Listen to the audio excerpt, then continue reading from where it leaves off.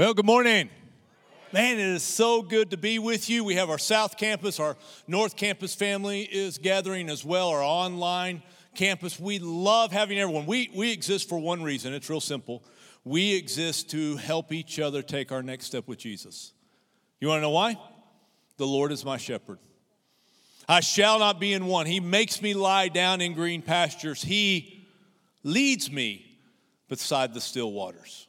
God wants to take us to places of abundance, places of peace. It is just our goal to help each other make sure we stay in step with Him who is the Prince of Peace.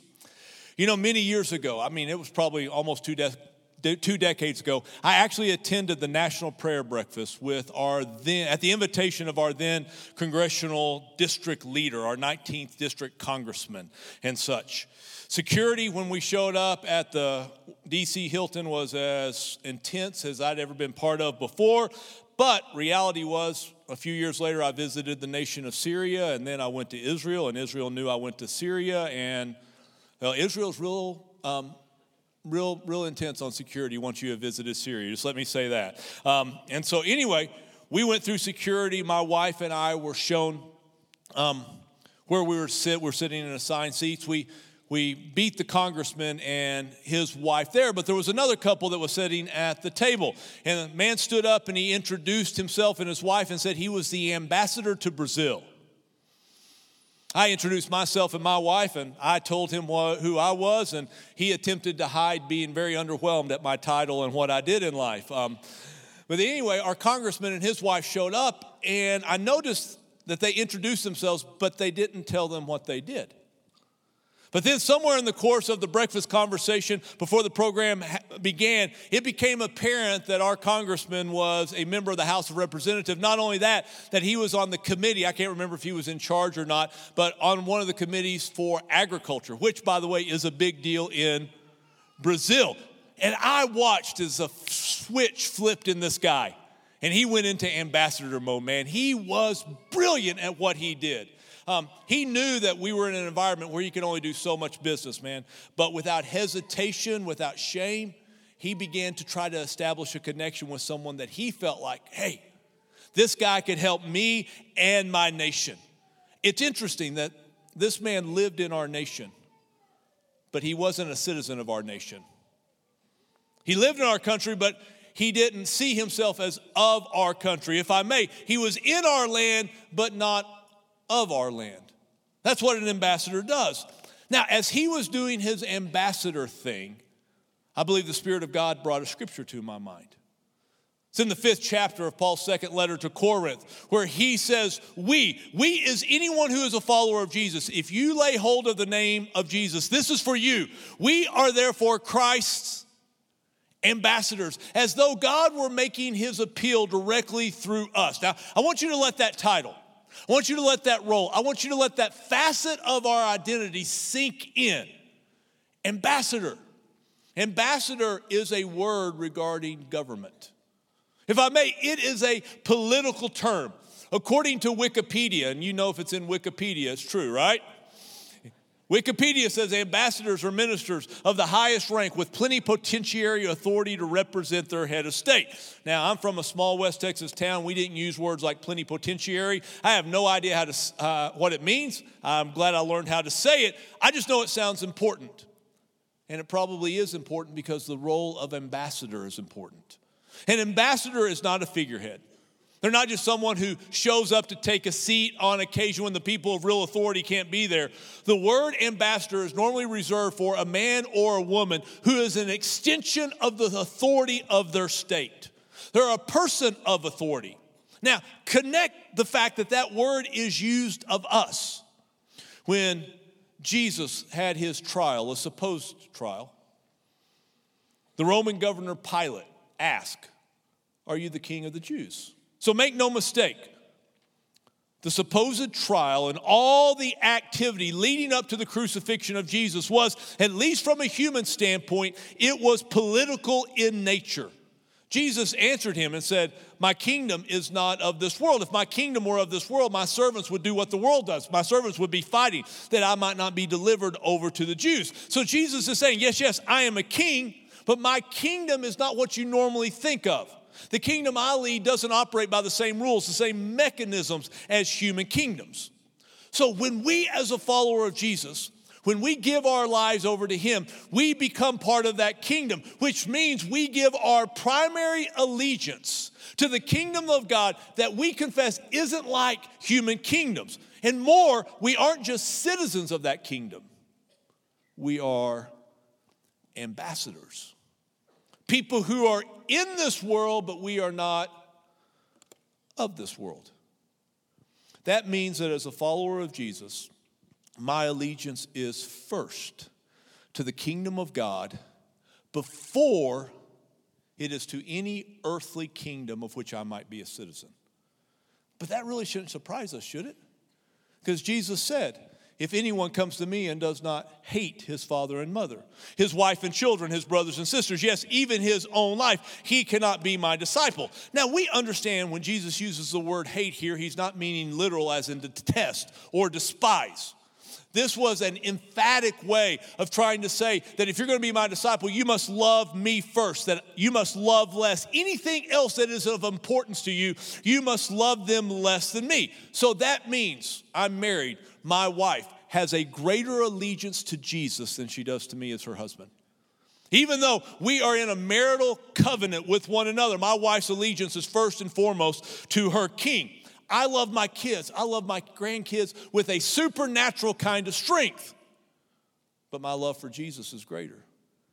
And if there's ever a wedge that is driven because of decisions that I make, that I move away from the king, I expect my kids to love Jesus more than me. And I will love Jesus more than I love my kids, even if a wedge is drawn between us. And I will tell you, as much as I love the United States of America, and I do, deeply, I love the king and his kingdom more. And my allegiance is first to the king and his kingdom. And that reality, listen to me, I think is foundational as we address the issue of politics. That we have to get this matter settled first and foremost in our hearts as we interact in a very polarized world. Please listen to me. I understand the topic we're diving into today has the potential for a lot of division. I wish I had time to really unpack in a lot of time the reality of this, but we really don't have that. We're not going to do it. I can't answer every question. But what I'm going to do is I'm going to address what I think are three truths that we can find. And they really correspond to the greatest mistakes that I think we're making in the church today as it comes to politics. And what I'm going to ask you to do is not necessarily agree. Where it's biblical, you agree. Where it's David, man, you are welcome to disagree. But I do ask that you give me the grace to listen to me all the way through. Because if we're not really careful, what you can do is you can hear one thing that you think you heard what I say. You can misunderstand it and quit listening at that point. It's easy to misinterpret. Have you heard that before? It's easy to misinterpret in our world today. Like the first truth I want you to hear is that politics aren't of first importance. And if you're not really careful, you can hear me say that politics are of no importance. That's not what I said. Politics aren't of first importance. I'm simply saying, as followers of Jesus, we cannot say that government or politics are of first importance. At a point early on in his ministry, Jesus, from all the people that were following him, chose 12. 12 that would be his closest. If you've been around the church world, you've heard of the 12 apostles. Matthew, in the 10th chapter, lists for us the 12 apostles. And among some of them, he actually gives a descriptor. Not all of them. But two of the people he gives descriptors to, he actually gives political descriptors. Matthew himself is said to be Matthew, the tax collector. You see, the biggest political issue facing Israel in the first century was what to do with the Roman occupation of Israel. Matthew had a position. Matthew joined them. He became an employee of the Roman Empire. He apparently believed that Jews could be in partnership with Rome, and it worked out. But another one of the 12 was a guy named Simon. Simon was a zealot. You know what a zealot was? Zealots were Jews who used guerrilla warfare, who used force to oppose the Roman occupation of Israel. If you were a Roman talking about Jewish zealots, you would have called them terrorists. Do you think it's at least possible that when they had that first dinner together, that there were some others among the 12 who kind of pulled each other aside. Maybe James pulled Peter aside and said, hey, don't you think it'd be wise for us to put Matthew on one end of the table and Simon on the other end of the table? You know, Simon knows how to kill people. That's what they've done. I would imagine he would love to get his hands on Matthew. Do you think that maybe if they begin to discuss some of the political things of their day, there might have been a disagreement? I promise you, any first century reader looking at that list in Matthew 10 would have begun to chuckle and said, there is no way a tax collector and a zealot can be on the same team. Yet they were. How? Right after he called the 12 to himself, he sent them out as ambassadors of his kingdom. And he gave them lots of instructions. And one of them was this: as you go, this is the message you preach. The kingdom of heaven is near. They were first ambassadors to the kingdom of heaven. Unity in seeking to bring the kingdom of heaven superseded the political differences with which they entered, at least at the beginning, with which they entered their role as apostles. I want you to hear me. We have a country that is in great need right now. There are so many things that our country needs at that point. Our country has great need, and only the coming of God's kingdom into human hearts will resolve the issues of our nation. Are you hearing me? There is not a political answer to the ills of our nation. There is not a political leader in any role who can be the savior of this nation. There is only one savior of humankind. His name is Jesus. There's only one name under heaven and earth by which mankind might be saved, and it is Jesus. See, laws, politics are powerless to change the heart of humanity. John, in introducing Jesus to us, in John chapter 1 says, the law was given through Moses. Grace and truth came through Jesus Christ. Now, I want you to think about this law, this form of government. Moses didn't go away by himself and write all these laws. He didn't gather the 70 elders of Israel as representatives of the people, and they did their very best to write laws. Moses went to the mountain, and God dictated to him the law of Israel. The law of Israel was divine and perfect. So if the law was perfect, why did Jesus need to come? Simple. Law can't change hearts. Government can't empower people to do what is right and good ultimately.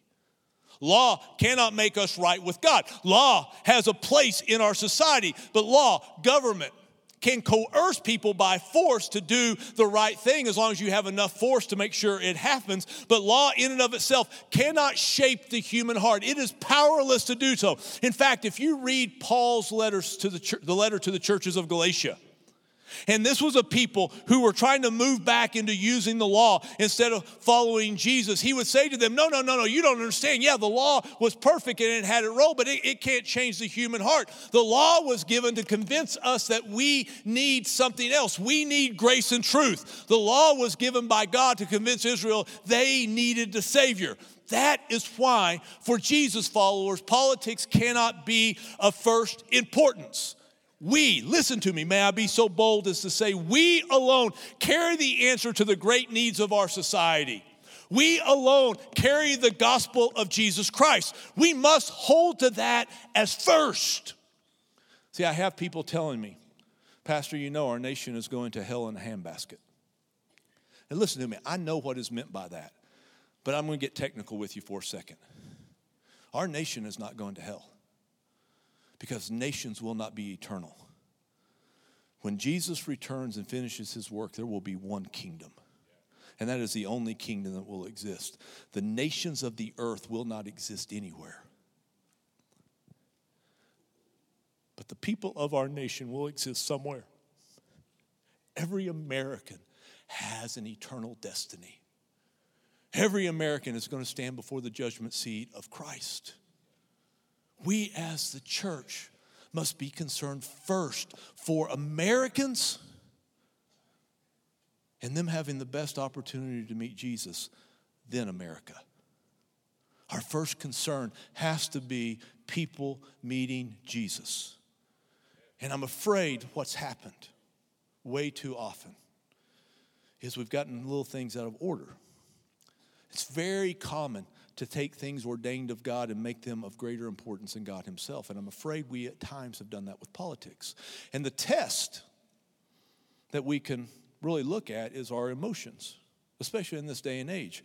If we find our primary emotion to be anger towards everyone.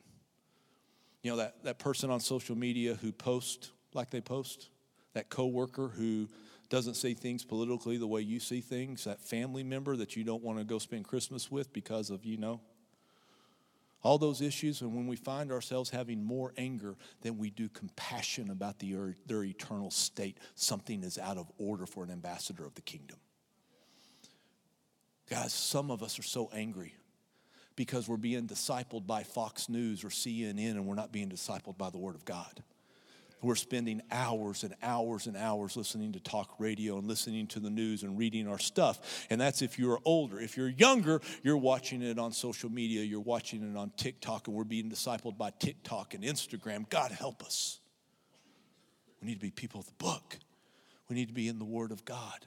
And we need to be a people who stand first and foremost for the kingdom of God. When we spend more time, more energy, more prayers on the political condition than we do on the souls of people who are around us in our world, and the souls of the people in our nation, then we have fallen prey to the temptation of the enemy of taking something ordained of God and making it larger than it's supposed to be.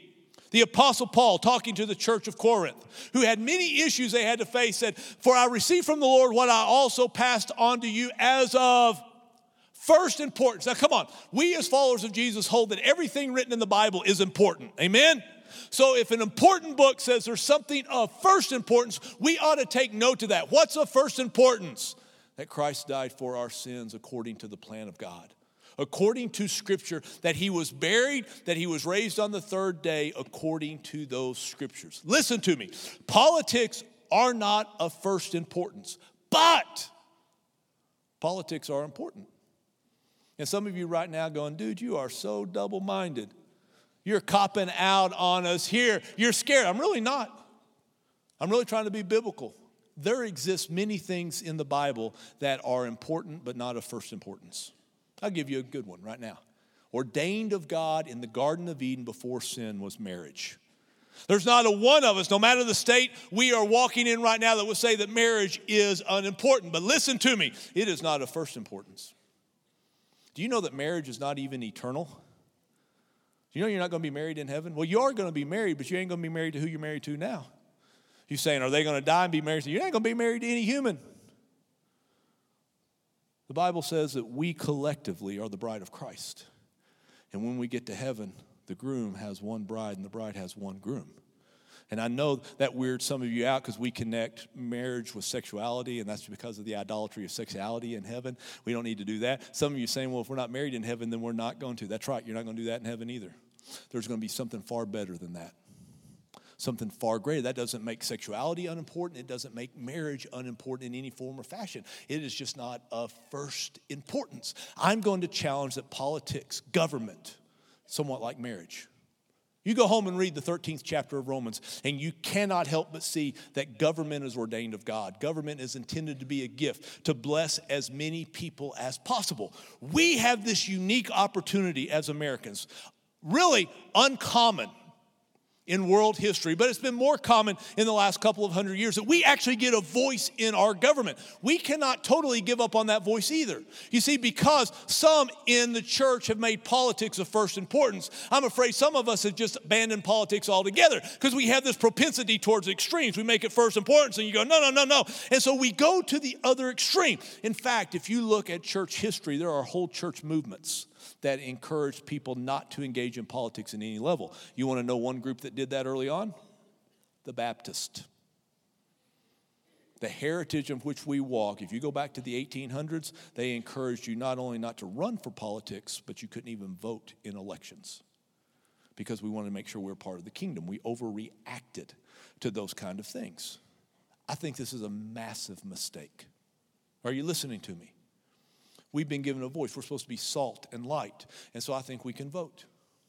I think we should vote for righteousness. And I think there are men and women who are actually called of God to enter into the fray that is current politics at the local level, at the state level, and at the national level.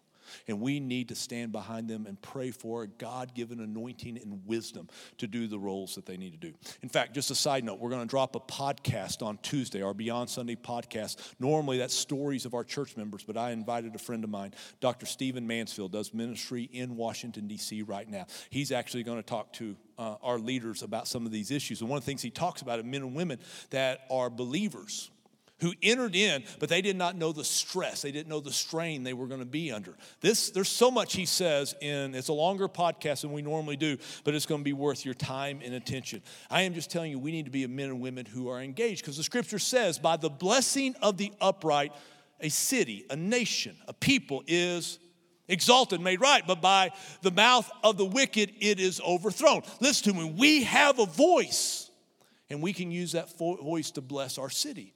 One author said it so well. He said, we can make an argument that the greatest social benefits the Christian worldview have bestowed on the world are its teaching on the respect for individual liberty. Anybody here in our nation in there? The freedom of conscience. You hear our founding documents. The dignity and equality of all people. The importance of the rule of law and the insistence that all people should be equal before it. The inherently corrupting power of authority. The need for checks and balances. These things were largely unheard of before Christians and Jews introduced them. And they introduced them primarily in the place of government. Listen to me. All laws are going to be based on some philosophy. They're going to be based on some ideology, even some theology. As ambassadors of the kingdom of God who have been given a voice, a blessed voice in a society, we can contend for righteous laws. Righteous laws that bless as many people as possible, both believers and non-believers. We're not going to try to make people Christian through legal means, because you can't do it. But we can pass righteous laws. Let me give you an example. How many of you are glad that we have a law that murder is wrong in our nation? Hands up right now. Some of you are not raising your hand. That scares me a lot. You say, well, of course we have a law like that. There have been societies and histories that actually condone murder. So don't say it's automatic, but that is a law that blesses all, both believers and non-believers. And that's considered probably a good universal thought for most people, same as stealing and the right to property. But there are other things that maybe we stand for as righteous people that we think bless all people. Some people disagree with. Like I'm going to say, standing legally for the unborn is an act of justice and righteousness. That we believe that all people have the right to life. The right to liberty, the right to pursuit of happiness in life. We stand for that even though some people disagree. Standing legally for our children to be protected in the midst of the radical identity politics that we have going on right now is righteous. I mean, come on. It's absurd to think that a 9-year-old has the maturity to make life-altering decisions for certain hormones, to block the natural God-given processes of puberty, to go into surgery, and to utterly alter their body, and to think that a 9-year-old has the ability to do that we would say such a thing. We are supposed to protect our kids. It's a righteous thing to think. Think about where this is going. If we can say that a 9-year-old without parental consent can alter their body, they have the maturity to make that decision. How can we say that they don't have the maturity to decide to have sexual relations with someone? Even an adult. And you're going to say, no. That's illegal. That's unrighteous. People would never do that. Then you don't know your history. The Greek and Roman world, many philosophers, including names you know like Aristotle, felt like that pedophilia was the purest form of love in existence.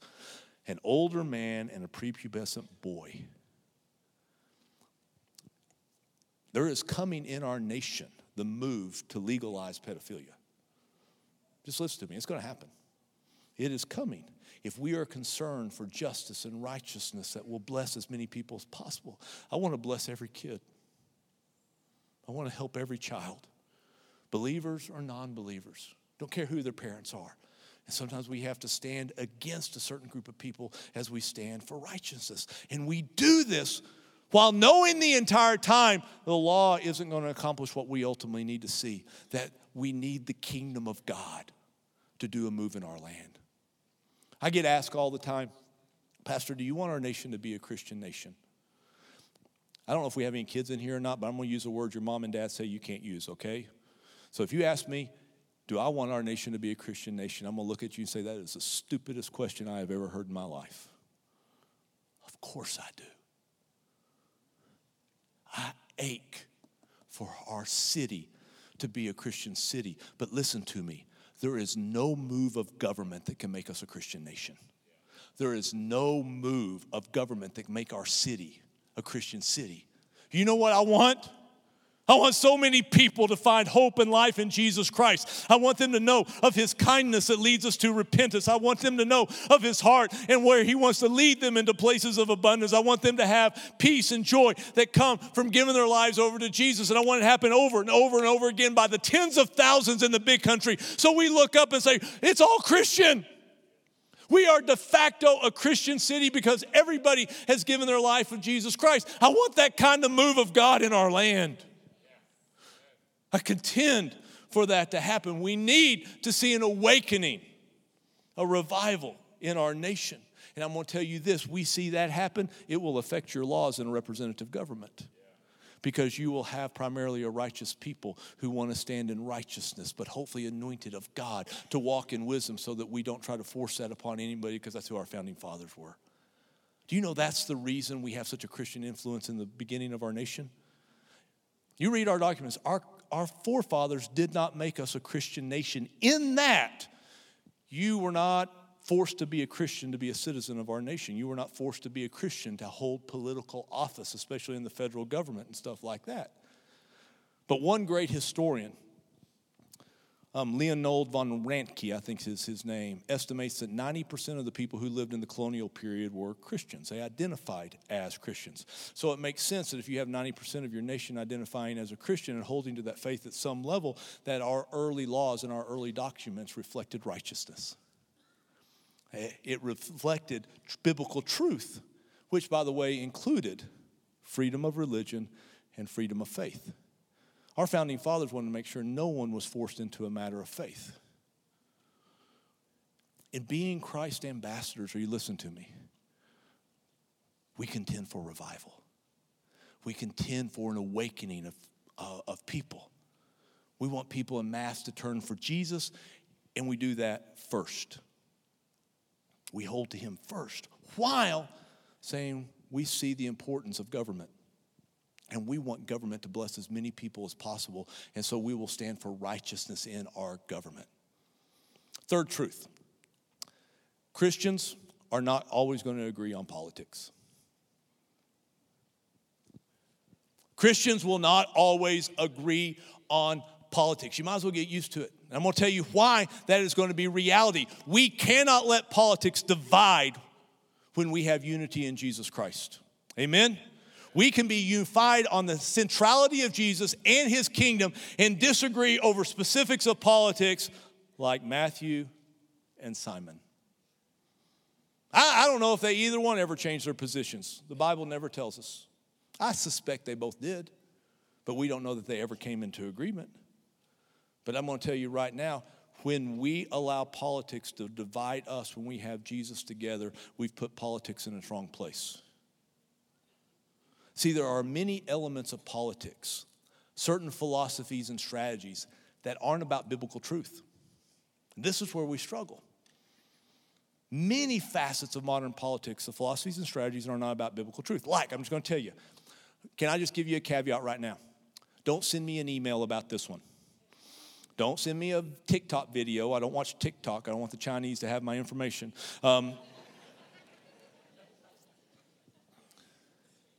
I get the struggle of this. The Bible doesn't talk about whether we should have a small federal government or a big federal government. See, it just got real personal, didn't it? But Pastor, I believe. I didn't say you couldn't believe. Listen to me. I didn't say I don't have an opinion on it. I have some massive opinions on matters of politics. They are awesome. And some of you are saying, Pastor, will you tell us what they are? No. Not without you taking me for a great steak dinner, and I will do it one-on-one. Because most of my philosophies about politics have to do with my thoughts about the origins of our nations and not biblical truth. It's my belief about the Constitution. You say, what do you believe? Are you an originalist? Do you believe it's a living document? Steak dinner. That's what I'm telling you. I have real strong thoughts about that. I have real strong thoughts about big government versus small government, what's most effective. But I also have spent my whole life studying the Bible, and I know what's in there and what's not. And I'm not going to say that things are in the Bible that are not in the Bible, and nor am I going to disagree, nor am I going to vilify a fellow follower of Jesus who has a disagreement on something that doesn't found itself in scriptural truth. Just not willing to do it. I'll give you a local example. I'll make it really personal, really fast, just in case it's not all awkward enough for you, okay? Last November, the citizens of Abilene voted to enact an ordinance that made Abilene a sanctuary city for the unborn. Prior to that, there was a lot of disagreement among followers of Jesus. And people at times wanted to say it's a pro-life issue or not a pro-life issue. It was not a pro-life issue for 90% of the discussions. It was a strategic disagreement. There were pro-life believers, people I love, honor, and respect, who believed this ordinance was a wise law, a wise thing to protect the life of the unborn. And there were other people who loved Jesus just as much, who are just as pro-life, who just said, hey man, as pro-life as I am, I just don't think this is a wise law. I don't think this is a wise ordinance, and here are the reasons I don't think it's wise. And here are the reasons people say they're wise. And there was just a disagreement, not over the big issue of life or no life, but over the strategy of a specific ordinance. Many things, not all things, but many things in our current cultural climate come down to strategies and philosophies in which Christians may disagree. Listen to me. If you have all your political views based on headlines of Fox News or CNN or USA Today or Daily Wire, or if you're under 30, TikTok, Instagram, whatever it may be, and you're not willing to dive a little bit deeper into the nuances of it, you better just be very careful with your voice. We don't know as much as we think. There are things that are a little bit more nuanced and a little bit more technical and require a wisdom from heaven that people need to start carrying. And we're not going to do that with just surface level thought. We as a church got to learn to think a little deeper and be okay with that and such, and realize that there are going to be people who love Jesus, who think deeply, and they're going to probably disagree on some strategies and philosophies. Knowing this, we need to model the heart of our kingdom by loving those with whom we disagree, by communicating not out of anger or extremism. But we operate out of the kingdom of God. In the kingdom of God, we have respect and honor, especially with brothers and sisters in Christ. The current spirit of this age, would you listen to me on this? The current spirit of this age is to vilify those with whom we disagree. That is not the kingdom of God. In the kingdom of God, we love our enemies. So I just want you to think right now, politically, who's your greatest enemy? It's like, dude, you are just going after it today. I am. Who's your greatest enemy? It could be that family member you never want to spend Christmas with again. It may be a political person. Who's your greatest enemy? Do you know you can radically disagree with them, but you better love them in the kingdom, or you've missed what's supposed to be of first importance. In the kingdom of God, we outdo others in showing honor. When somebody curses us, what do? We bless them. Because we are ambassadors of another kingdom. We are in this world, but we are not of this world. And we can do this because I'm just going to be very honest. We need to be humble enough to admit that there's a lot of political thoughts that we have that we may not be right about, especially when it comes to certain strategies and philosophies. Sometimes we think we know something and we learn more about the complexities and the nuances of it. I don't know as much. How many of you guys have ever heard of, let's say, Billy Graham? Anybody heard of Billy Graham? Yeah, people that are for murder and never heard Billy Graham. I'm telling you what, there's just some non-hand raisers in the room. Billy Graham is considered one of the most influential Christians of his generation. Do you know that Billy Graham in the early 70s came out publicly and endorsed Vietnam, the Vietnam War, and endorsed the trustworthiness of President Richard Nixon? And then the thing called Watergate happened, which ironically to me is Watergate is like baby in comparison to what's happening today in the character of some of our political leaders. But anyway, Billy Graham had to come out and apologize for being very, very wrong. Southern Baptist pastor W.A. Criswell, amazing pastor of First Baptist Church in Dallas, opposed the civil rights movement when it began, said it was Marxist in origin. He later went on record as to saying, I have never been so wrong about anything in my life. My thought, if Billy Graham could be wrong about some political things, I'm just saying I got some possibility in my life, right?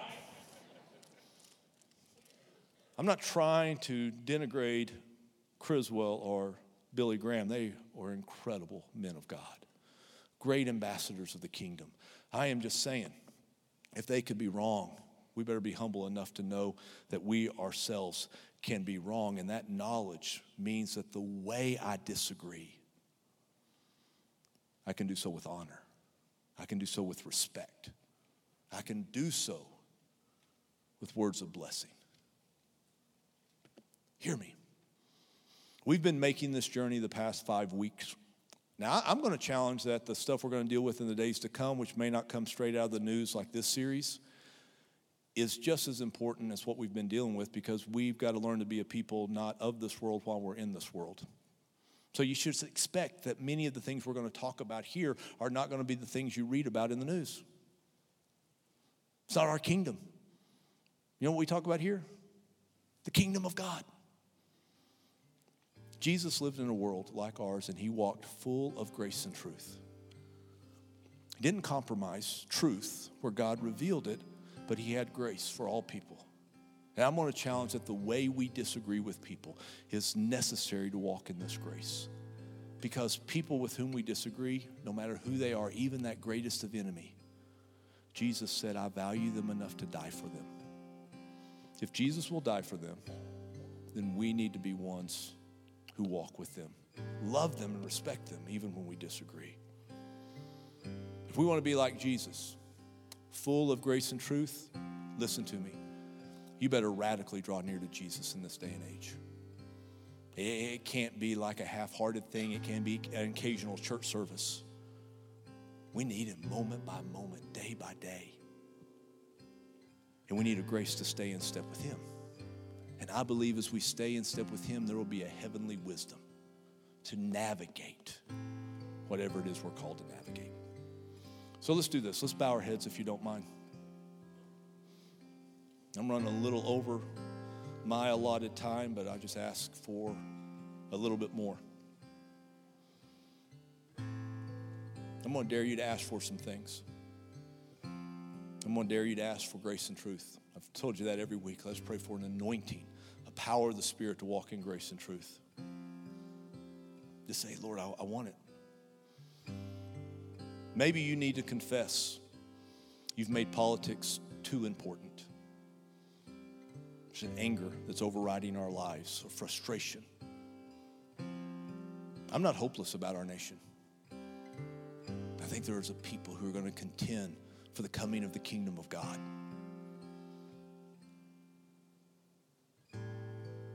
If you've done that, I'm not asking you to swing the pendulum. I'm asking us to repent. Put politics in its right spot. Government, law in its right spot. Maybe you've done the opposite and you've just abandoned it altogether. I think for some of us, it hit me. Some of us, we go to the polls and we just are overwhelmed by how much is on the ballot. And it's like, I don't have time to keep up with everything that's on the ballot. I had that happen to me, and I felt like I received something. I don't know if it's of the Lord or not. It was for me. I just made a decision. I don't have to vote on everything. I just kind of made a decision. If I don't know enough about it to put my voice to it, I just leave that box unchecked. It freed me up. It's like, I don't have to vote on everything. But there are some things I want to give my voice to, things that I've learned, things I've dove into, and where I've taken the time to learn about some of these things. I'm going to voice the things that I feel like God has given me to voice. I don't vote straight party for anything. I may lean towards one party, but I don't vote straight party because I just don't think everybody's got it right, because I don't think there's any party of God except the church, people who are part of the kingdom of God. Maybe you've abandoned politics and you know it's time to get your voice again.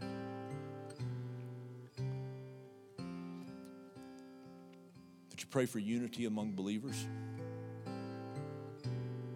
My heart aches over the disunity we've allowed come into the church over politics.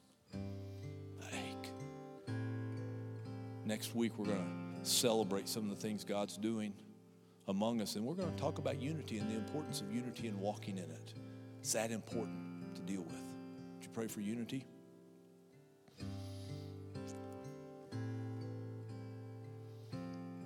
I'm going to ask you to join me in prayer, a prayer for our nation. I don't even have to tell you what the prayer is. You know what it is, but it is our prayer. If I were to say, our Father in heaven, hallowed be your name, what's the next line together? May your kingdom come, may your will be done on earth as it is in heaven.